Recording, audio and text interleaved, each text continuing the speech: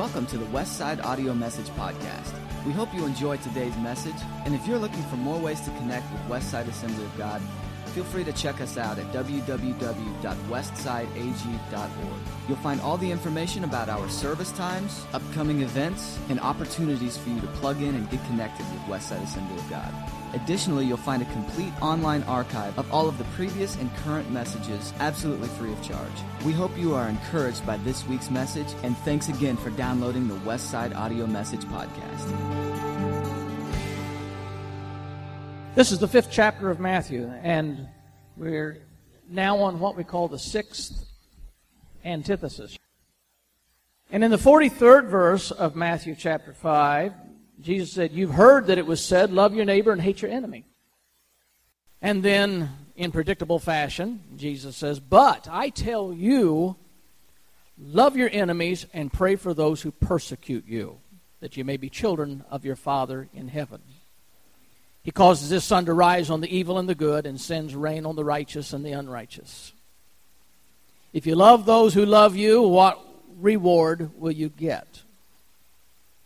Are not even the tax collectors doing that? And if you greet only your own people, what are you doing more than others?" Because, see, here's the implication. Jesus wants his disciples to do more than others, to distinguish themselves. He says, don't even the pagans do that? Verse 48, "Be perfect, therefore, as your heavenly Father is perfect." So there are questions that should arise in your mind, even as I read that. And one of the things we'll struggle with is when Jesus says, love your enemies and pray for those who persecute you. And I suggest to you, perhaps, he has now at this point made the most demanding expectations on us of anything he has spoken so far. He says we have to do more than what your average person would do. We have to do more than the pagans would do. And then we probably have a question about that last statement when he says, "Be perfect, therefore as your heavenly Father is perfect." And once again, it seems like an overwhelming, daunting challenge to us. So this is where we're going to dwell today for the next few moments to try and figure out what Jesus is saying to us, what our response should be to that, how we put these things into practice in our life. Now, in these 6 antitheses, Jesus has unquestionably placed extraordinary challenges on the shoulders of his disciples. He challenges them to forsake their traditional way of thinking and adopt a new mindset. How many of you people will agree and understand how difficult it is to change people's traditional way of thinking? I face that challenge as a pastor with the congregation, not only in this church, but in any church I've ever pastored, as you try to bring spiritual correction and alignment in their theories and their thinking and their philosophy and their theology. And when you come up against people that says, but this is the way we've always done it, this is what we've always believed, this is what I've always heard, then you sometimes come to an impasse. You're not going to change traditional thinking because that's our comfort zone. But I will tell you this, we have strayed from what the Bible teaches us to say and to do and to think, largely because we are very accustomed to our Western mentality. And we've blended our Western mentality, our culture, our way of thinking, with our Christianity and came up with our own concoction. And so Jesus could very easily be speaking to us like he was speaking to his disciples when he said, you've done this way all of your life. You have believed it. You have heard it. You have practiced it. You have repeated it. But I'm telling you, this is the way it ought to be. Keep your hearts and minds open. Now, just to quickly recap where we've been on this, and it just take me a minute or so to do it. First, Jesus moves our accountability before God from merely being outward actions to matters of the heart. He's taken it on the inside. So therefore, you may not be a murderer, but if you thought hateful thoughts, you're guilty of being a murderer. You may not have committed adultery, but if you've had lustful thoughts you've entertained, you are guilty of being an adulterer. He's moved that from just outward actions to a matter of the heart. Second, he rebukes the Jews for drifting away from God's original intent and purpose for marriage, and their failure in their commitment to the one-man, one-woman marriage that God instituted. And if that's not a relevant topic for today, I don't know what is. He emphatically urges them to stop the practice of dissolving marriages over petty issues and get back to commitment, lifetime devotion between husband and wife. Then the third thing he does in these antitheses is he basically rewrites the law on retribution. You've heard it said all your life, an eye for an eye, tooth for tooth, hand for hand, foot for foot.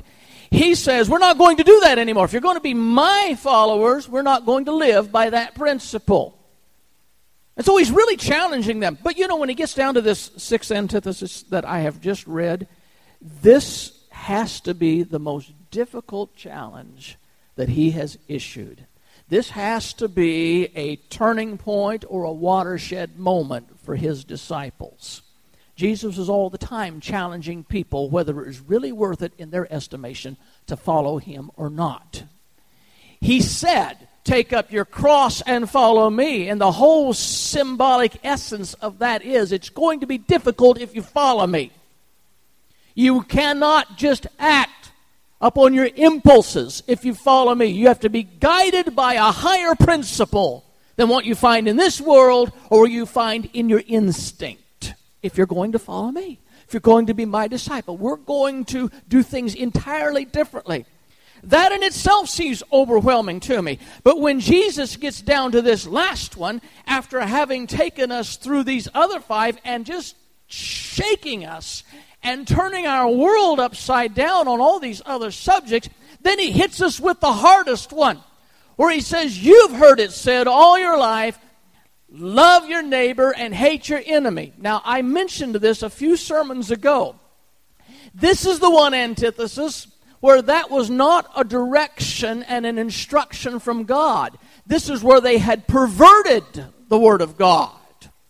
They were taught under the Torah, the Old Testament, the Mosaic Law, to love their neighbor.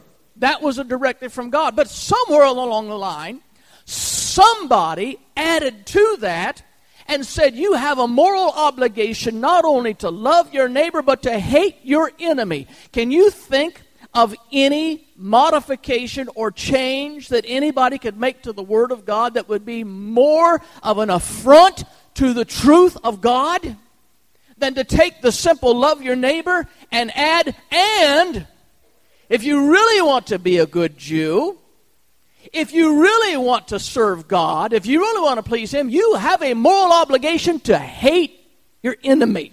And they lived by that code. So Jesus addresses that. He said, you've heard it said all your life, love your neighbor, hate your enemy. And he said, I'm going to correct that. You are not to love your neighbor and hate your enemy. You are to love your neighbor and love your enemy. Now, in order for us to make an application of this, we have to understand two things. Who is our neighbor? And you remember a story in the Bible that describes that, don't you? And we also have to understand who is my enemy.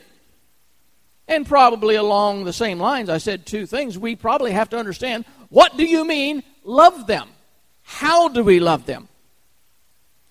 So here's this culture, these people from this background where they have justified hating their enemy. And it's against this background that Jesus now challenges them and say, that's not the way my disciples are going to behave. So let's get down to working on some of these terms and concepts so we can unravel this for us today. There's two questions. One is, who is my neighbor? One is, who is my enemy? And both of these questions, if they were asked by the Jews, are designed to be loophole questions. How many of you have ever known somebody that looked for loopholes in their Christianity? Here's a loophole. Jesus said, turn the other cheek. Yeah, but I've only got 2 cheeks. That's a loophole. Jesus said, forgive 70 times 7. Okay, that's 490, but on the 491st, you're going to get it. That's a loophole. People love loopholes. So whenever they ask this probing question, who is my neighbor, that was a loophole question. We find this concept of loving the neighbor, this command to loving the neighbor, it comes from the Old Testament. Deuteronomy 6:5 says, love the Lord your God with all your heart, soul, strength, and mind. And Leviticus 19:18 says, do not seek revenge or bear a grudge against anyone among your people, but love your neighbor as yourself. There it is in the Torah. So now, since they've been given a direct command in the Torah, which they honored and revered, now they start messing around with the definition of neighbor. Wiggle room. Loophole. And in the 10th chapter of Luke, we find this famous discourse between the expert in the law. Of course, it was the Mosaic law, not civil laws like we will, but we could call him a lawyer because he's an expert in the law. And this lawyer comes to Christ, and he asks what I have to believe was probably a very sincere question. He comes and asks Christ, how do I inherit eternal life? And Jesus said, well, why don't you give me your opinion about how you inherit eternal life? And the lawyer says, well, I believe you need to love the Lord your God with all your heart, and I believe you need to love your neighbor as yourself. And Jesus said, very good. That is a great answer. And then comes the loophole. As the lawyer says to Jesus, but who is my neighbor? Because if they're not my neighbor, I don't have to love them. This expert in the law had perfectly and correctly identified the 2 key scriptures. But now he's going to play with semantics and definitions. And now you see the evidence of how the Jews complicated and manipulated the scriptures and the issues. Well, I'm not going to go into great detail about this discourse between Jesus, but you know what that led to. It led to Jesus telling the story of the Good Samaritan. I've told you before, the end of that story is not where Jesus answers the question, who is my neighbor, but he ends up with a question and says, and who was neighbor to that man? So it's not just a matter of who is my neighbor, it's a matter of action on my part.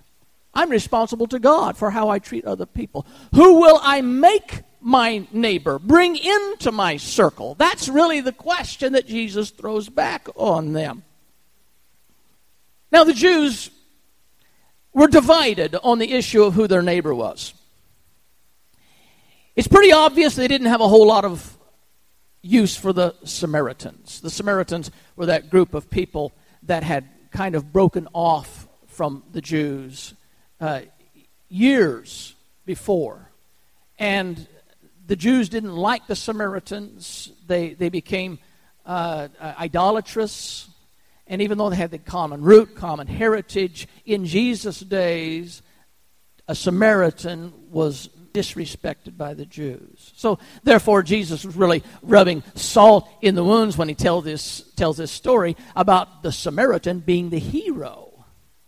But the Jewish priest and the Jewish Levite being the ones that failed miserably in ministering to the man who had been wounded and left for dead. So he takes the despised Samaritan and makes him the hero of the story, and that really got under their skin. Who's my neighbor?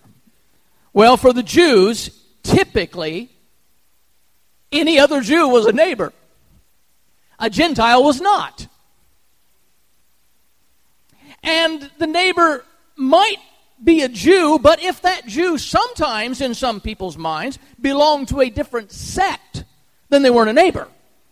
Are you a Pharisee? Are you a Sadducee? Are you an Essene? What are you? Because if you're not what I am, you might not be my neighbor.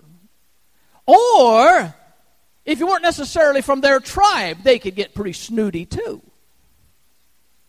So they had different ways of assessing who they would choose to be their neighbor. No wonder the lawyer wanted Christ to be more specific about who's to be considered our neighbor, because they were divided in this issue in the Jewish culture, and they couldn't monolithically agree on who should be their neighbor, so they could fulfill the Old Testament law contained in the Torah, in the law of Moses. Love your neighbor. Now they're spending their whole life trying to figure out, who is my neighbor? And the second question that would logically come to mind is, who's my enemy? There's no consensus among the Jews about their neighbor or their enemy. They sometimes treated Gentiles with civility. Even Scripture in the Old Testament encouraged them to treat Gentiles with civility. But there were Jews to the Jews. There were Jews and others. There were Jews and everybody else. Jews and Gentiles. And some Jews might consider them a neighbor, or they might consider them an enemy. They were just other people. And so Bible scholars struggle with this passage. Did the Jews truly believe that hating their enemy was their moral duty of loving as much as loving their neighbor? We read in Psalm 139, starting in the 19th verse, "If only you, God, would slay the wicked. Away from me, you who are bloodthirsty. They speak of you with evil intent, and your adversaries misuse your name. Do I not hate those who hate you, Lord, and abhor those who are in rebellion against you? I have nothing but hatred for them. I count them my enemies." Now, honestly, people, how many of you have prayed a similar prayer from time to time? After all, it's in the Bible. It's a psalm, for crying out loud. The psalmist said, "God, if you could just kill all my enemies, how much better life would be for me." On the other hand, if the Jews truly believed they were not only justified, but even obligated to hate their enemies, then we can be certain that they didn't get that from God, because God never did command them to hate their enemies. So there's another alternative to consider here, and that is hate was a common expression in the Hebrew culture as a term of preference. In the Old Testament, Jacob have I loved, Esau have I despised, have I hated. It doesn't translate well into other languages because of the current firm conviction we have about the word hate. So if we don't understand the way that the Hebrews would use that just as a term of preference, we come away saying, how can God hate Esau and be so against us hating anybody? So see, there's something about understanding how these languages work and how the words are used and how it doesn't translate well. It's very clumsy coming over into our language. Or Jesus could have been addressing the Essenes, a Jewish sect who had separated themselves to live in communes, and they practiced their own little specific version of Judaism. As a matter of fact, there's many documents discovered among the Dead Sea Scrolls that attest to the Essenes' commitment. It was a part of their religion, their commitment to hate all their enemies, and especially hate the Romans. And that would have been common knowledge to the disciples. So when Jesus says to his disciples, that you've heard it been said, love your neighbor, hate your enemy, the disciples would have known that there were people who justified hating the enemy and hating the Romans. The Romans were their enemies. And it doesn't make any difference, really, which of these would best define this passage. The fact that Jesus said, I tell you, love your enemies, was a total bombshell. No matter who we are, all of us know of people we don't care a whole lot about. Most of us know people that we have no desire to be around. Most of us know somebody when we are in the same building, in the same room with somebody. We're just sick to our stomach because they are there. They have that kind of effect on us. And we could probably say to some degree, we hate those people, but we don't like to say that, so we'll say something soft like, well, I don't hate them, I just I love them enough to get to heaven is all. But I hate what they do, or at least to some degree we hate the very thought of being in their presence. Now, you know we struggle with that. And Jesus directs us to love our neighbor.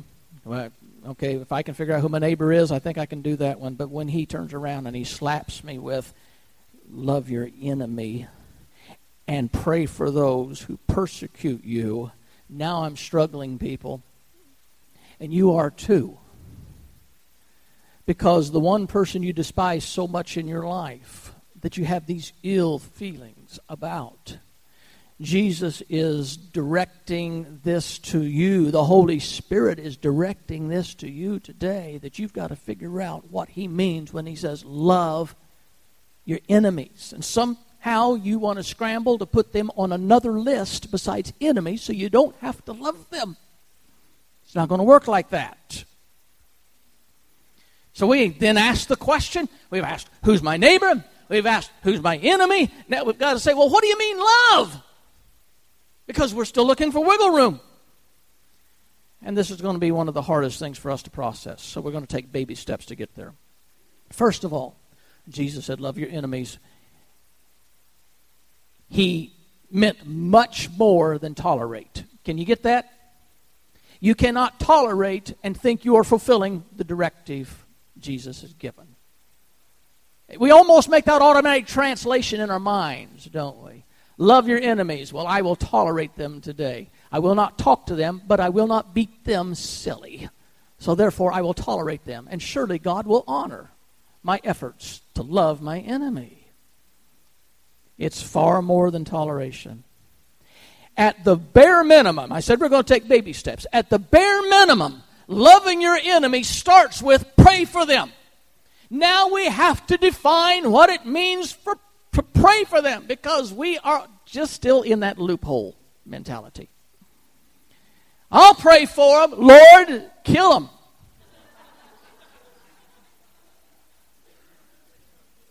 There. Our prayers are not to be like, I'm going to go to the 109th Psalm. And I'll just summarize it. I'm not going to read it for you. The psalmist in that one, he had it bad. And he prays. He said, God, appoint somebody to oppose my enemy. I want more people to hate them with me. The more we can get to hate them, the better I'm going to feel about it. Let's all hate them together. He prays, Lord, make my enemies' days very few. You know what that means? Kill them. May they die this week. The world would be better off without them. He prays, Lord, let his children be fatherless and let his wife be a widow. Let his children become beggars and the creditors come take everything from him. Pray, God, I pray. Nobody treats him nice. Nobody extends kindness to my enemy. And I pray most of all, God, that his sins remain forever unforgiven. Now, this guy had it bad. That's not praying for our enemies.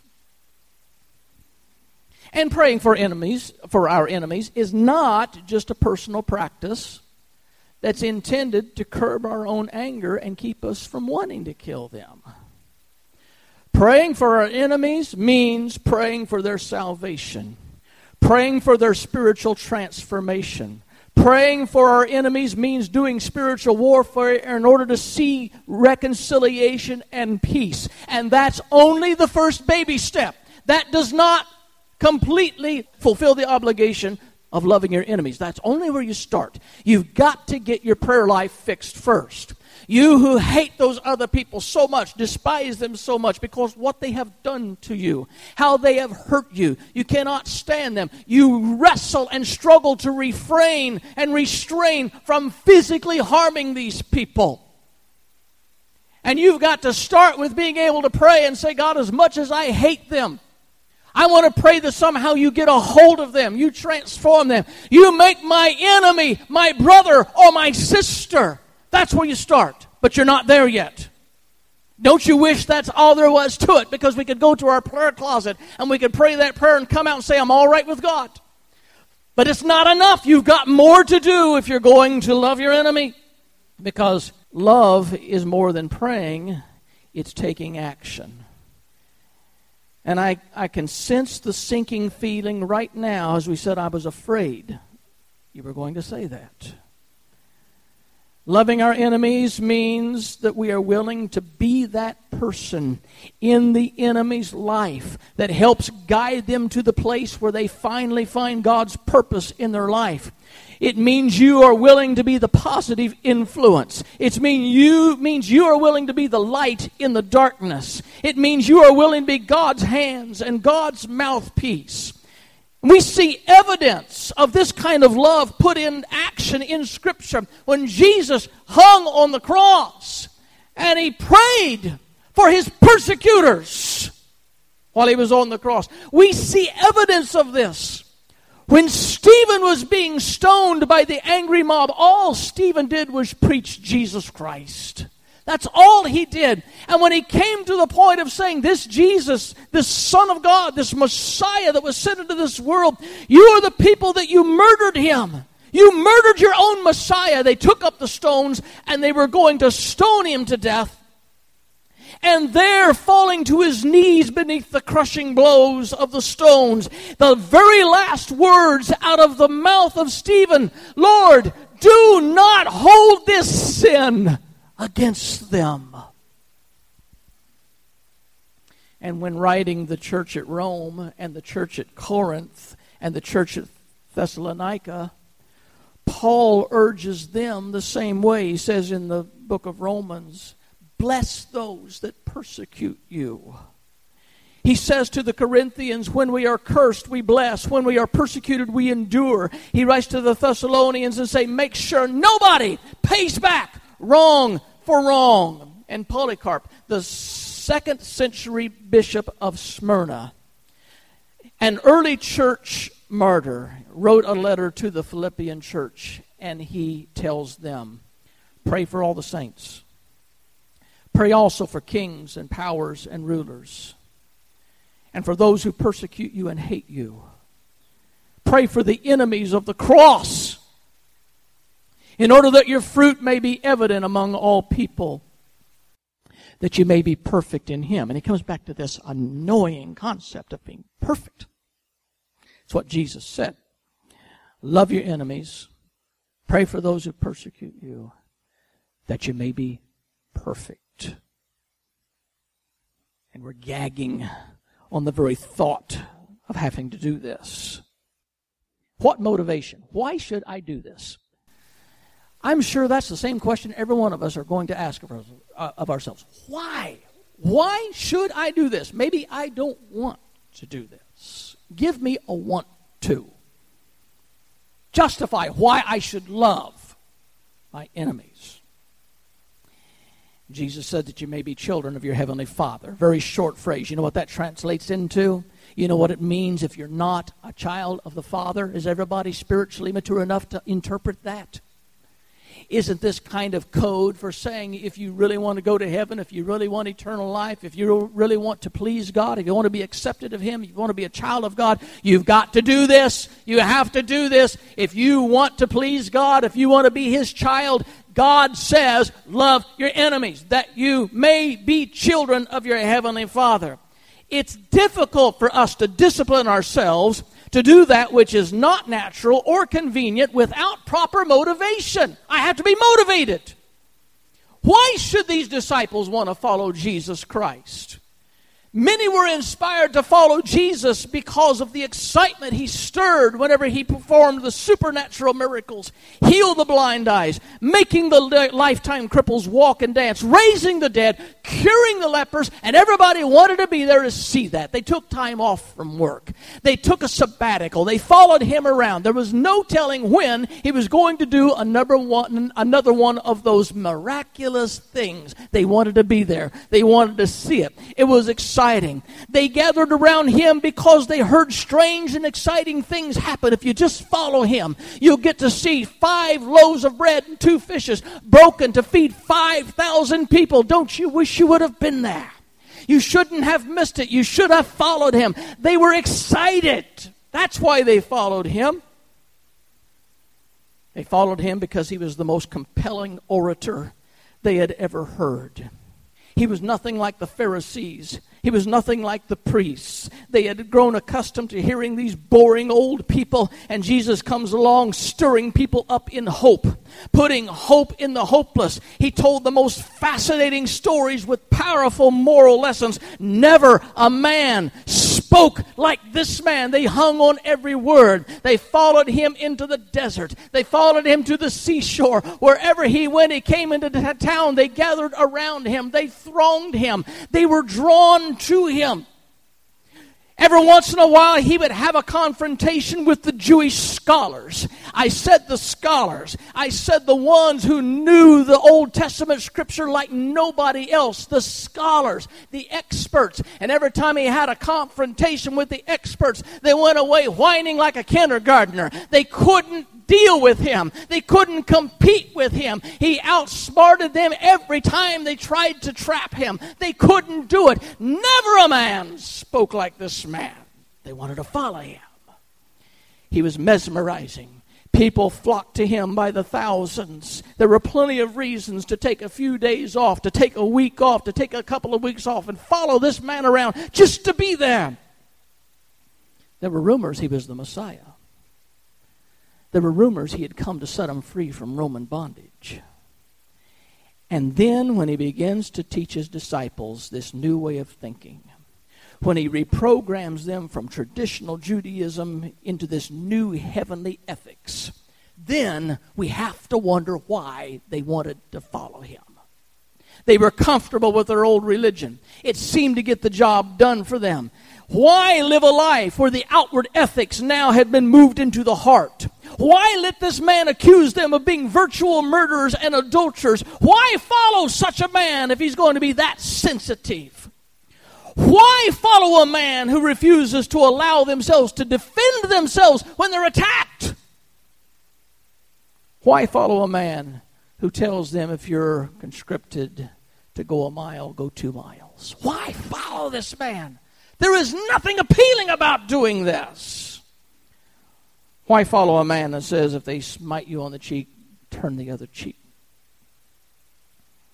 Why follow a man that tells them that not only have they lost their love for their neighbor, but they are now going to have to love their enemy? Why? Why follow him? That you may be children of your Father in heaven. And the Holy Spirit smites us with a heaviness today that we thought it was so much easier to love God. I just thought it was kind of about acknowledging there's a God up there somewhere, praying to him once in a while, defending him if somebody says there isn't a God, defending it passionately, and just believing that when I die I'm going to go to heaven. But Jesus said, if you're going to follow me, you're going to quit behaving like this world behaves. You're going to quit responding like you've grown up thinking you should respond. And you're going to do it like I want you to do it. That you may be truly children of the Heavenly Father. If you don't do it, you can't be his children. Now that's the question for us today. How important is it for you to be a child of the Heavenly Father? If it really doesn't matter, you will never find justification for trying to live by the kingdom ethics, the ethics from the above, the ethics from heaven. You cannot justify that because it doesn't matter to you if you're a child of God or not. But if it matters to you, You have all the motivation it takes to try and do the very best you can. A lot of people didn't have that motivation. It didn't matter to them to be the child of God. So many of his disciples walked away. But 12 disciples, it mattered to them. They cared whether they were children of the Most High God. They stayed with him. They were motivated. They realized that the motivation was, this has to do with eternity. This has to do with the condition of my soul when I stand before God. They cared about that. How important it is to you that you may be the children of your Father in heaven. How important is that to you? Is your eternal destiny important to you? If you have no interest in trying to incorporate these kingdom ethics into your life, it doesn't matter to you. It'd be foolish, furthermore, to try and live by these ethics if it doesn't matter to you if you're a child of God. You'd be ridiculous to try and live like this. I just spoke with a man the other day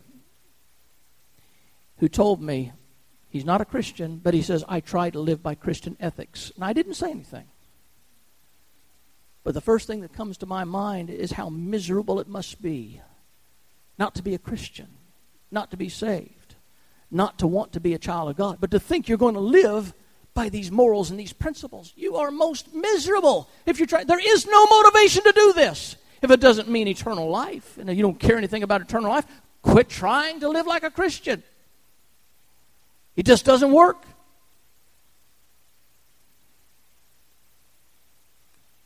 I know we labor tirelessly for the things that are important to us. What's important to you? If having enough money to buy a decent house, drive a decent car, pay your bills, eat out once in a while, if that's important to you, you're going to do whatever it takes. You're going to work an extra job. You're going to put in extra hours. Because that's important, and you will give yourself and you will dedicate yourself if that's what you want. How important is it to you to retire with something so you don't retire a pauper? If that's important to you, you're going to do whatever it takes. You're going to live a very frugal life and save your money until the time you retire so you won't retire broke. You will discipline yourself to do that if that's important to you. But if you want eternal life, you have to devote yourself to that goal with everything that is within you. And that means when Jesus said, if you're going to follow me, this is what you're going to have to do, and this is how you're going to have to think. You're not going to just pass that off and say, I don't want to live like that. I don't care to live like that. I don't care anything about going to heaven. I don't care anything about hearing him say, well done. I just don't want to be inconvenienced like that. I want to live in this life like I want to live, period. And I don't want God interfering with my philosophies, my ideas, my comfort zone. But if you want to be a child of God, you will do whatever it takes to live like Jesus said we ought to live. We come to that final question.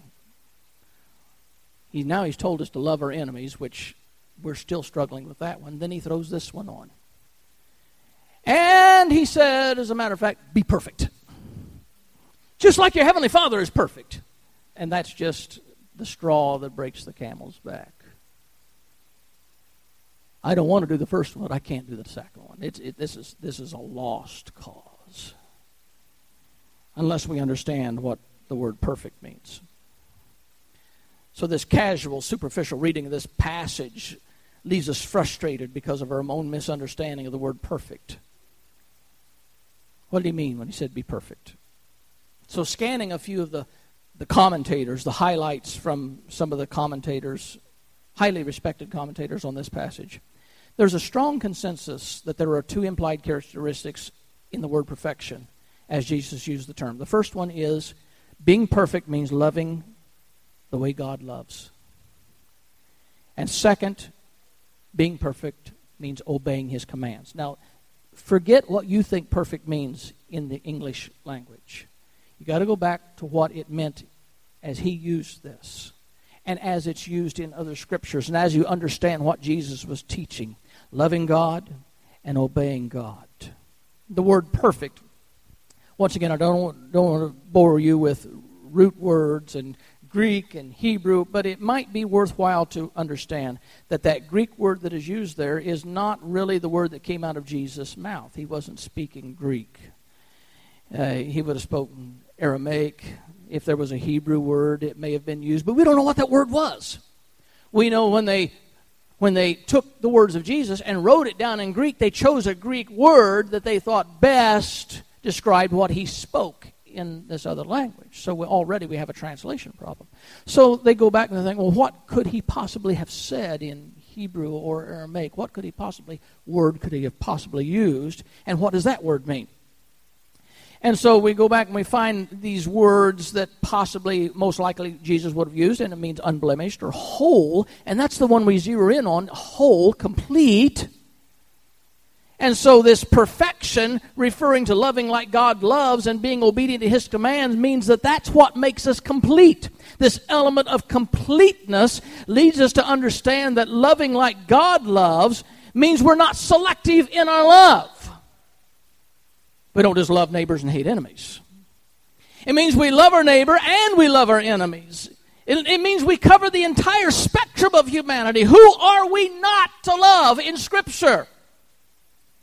Complete and perfect love applies to everybody. And once again, this is the most challenging of all the directives he gives in this passage, that I have to somehow learn this unearthly skill of loving my enemies, which I don't know I'm prepared to do that. Are you? Well, I'm going to try, but I'm honest enough to look down in my heart, and I see these faces popping up in my brain. I get these visions of these people that I have to now love, that I was perfectly happy hating them up until this point. All was great. It was my release in my life to hate the hateful. And now Jesus wades in. He says, if you're going to follow me, you're going to have to learn how to love the despicable. Why? Oh, you want to be a child of God? Oh, he has a way of cornering you, doesn't he? So I argue, and you do too. This is not practical, God. No, it's not. This is not natural, God. No, it's not. It's not easy. No, it's not. It doesn't make sense. No, it doesn't. But maybe on this Sunday morning, more timely and relevant words could never be spoken than to speak these words today. Here in our country, we hardly bear witness to our name, the United States of America. We are quickly becoming the divided states of America. You know why? Because of hatred. Some pundits have suggested we've never been so divided as a nation since the Civil War. And many agree with that. We're divided by our politics. We're divided by our policies.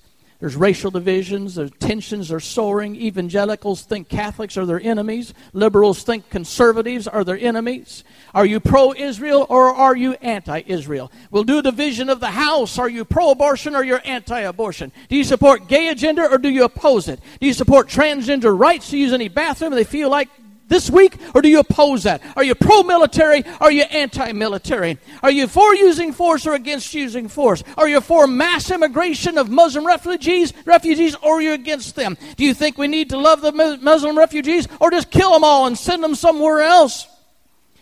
Are you for sanctuary cities? Yes or no? You for big government? Are you for little government? But these are a few of the issues that are splitting our nation apart. And if people don't agree with us, you're my enemy. We don't want to be around them. We can't have fellowship with them till we go through this checklist. And the longer the checklist gets, the less people we find that are right there in our little bubble. But Jesus came along and said, if you're going to be my disciples, because my disciples, I'm sending them into the world to save the lost, to save the hopeless. If you're going to be my disciples, you have to have a love for your enemy. They're the ones that need me. I've seen the mentality that's coming out of the mouths of Christians. We see the Muslims that are refugees that are coming into the United States, and I see the people who are declaring, these people, we need to kill these people. We need to deport these people. There's a hatred there. Now, I understand there's certain things that our country is going to do to keep us safe. I understand that. What I don't understand is the mentality of people who are talking about hating and killing instead of how do we reach these people for Jesus Christ. I don't hear that enough. I understand keeping safe, but I don't hear enough Christians who are burdened for people who are dying and going to hell because they do not know the truth. Do we really love our enemies? Or do we feel justified because of our Western mentality in hating those that truly are our enemies? They hate us. They hate us. And God said, and you're going to have to somehow not hate them back. You're going to have to love them. And I just saw this morning, I was on the computer, and I saw a picture of, it must have been, 60, 70, 80, 100 Muslims lined up, walking down into the river. That there is a revival going on in this area where these Muslims are having a revelation of Jesus Christ, going down into the river to get baptized because they got saved. You know what? That's what Jesus was talking about. That's what he's talking about. Evangelizing the world is taking the light into the darkness. And we lose sight of that somehow because we get all caught up in the political rhetoric. You might be thinking it certainly isn't easy being a Christian today. Well, it's never been easy being a Christian. From the very beginning, Jesus said, take up your cross and follow. Not once did Jesus ever suggest it was going to be fun and easy. He said, if they persecute me, they're going to persecute you. If they hated me, they're going to hate you. It's not easy. But the payoff is to be the children of the Heavenly Father. The payoff is to see your enemy turned into your brother or sister. I went and campaigned. I used the word campaign for a church. I didn't campaign, vote for me, but no, I didn't. I tried out for a church years ago. Vote for my wife. You get me in the package. I tried out for a church. They had a question and answer session on Sunday night following the meeting. And then they would vote. And there was a significant problem brewing in this church that I was not aware of. And the church was hotly divided over this topic, this issue, this scandal. So they asked me a few probing questions. Some had to do with trying to figure out how I would do things differently from the last pastor. One was, will you let us have home fellowship groups? Now that's a loaded question because I don't know what historically has happened in this church with home fellowship groups. And so I got enough wisdom to know you don't just say, well, sure, I'll do that. Well, that might have been the thing that drove the last pastor out. It might have been the thing that's dividing the church. So you kind of say, no, I don't know anything about what's going on, but we'll talk about that. And then they asked other questions and 2 or 3 very pointed things trying to figure out what I was going to be. And pretty soon, one man, big mountain man, got up and walked out and hit the back swinging doors hard and left. He'd gotten very angry with the responses I'd given. And some of the people who knew him and went over and talked to him, he was livid. He didn't like me. He didn't want me to be their pastor. Now I had me an enemy to love. I began to work on him and draw him into a circle. There's an old poem that comes to my mind. They drew a circle that left me out. Heretic, rebel, a thing to flout. But love and I had the wit to win, for I drew a circle that took them in. So I drew my circle, and I drew that circle around them and began to love them. And before we left that church, He was my biggest fan. As a matter of fact, they were the first people and one of very few couples that have ever made the trip back from California here to the Midwest to see us and came and spent a couple of days with us. The man that marched out that hated me, didn't want me to be the pastor, drove from California just to see us. Loving your enemies. Loving those who hate you because you can't be God's children. If you hate people that hate you, even the pagans can do that. Even the pagans can love the lovely. But you know why I have to love the enemies? Because while we were yet sinners, while we were outcasts, while we were enemies of the cross, God loved us. That's why I have to love my enemies. Bow your heads.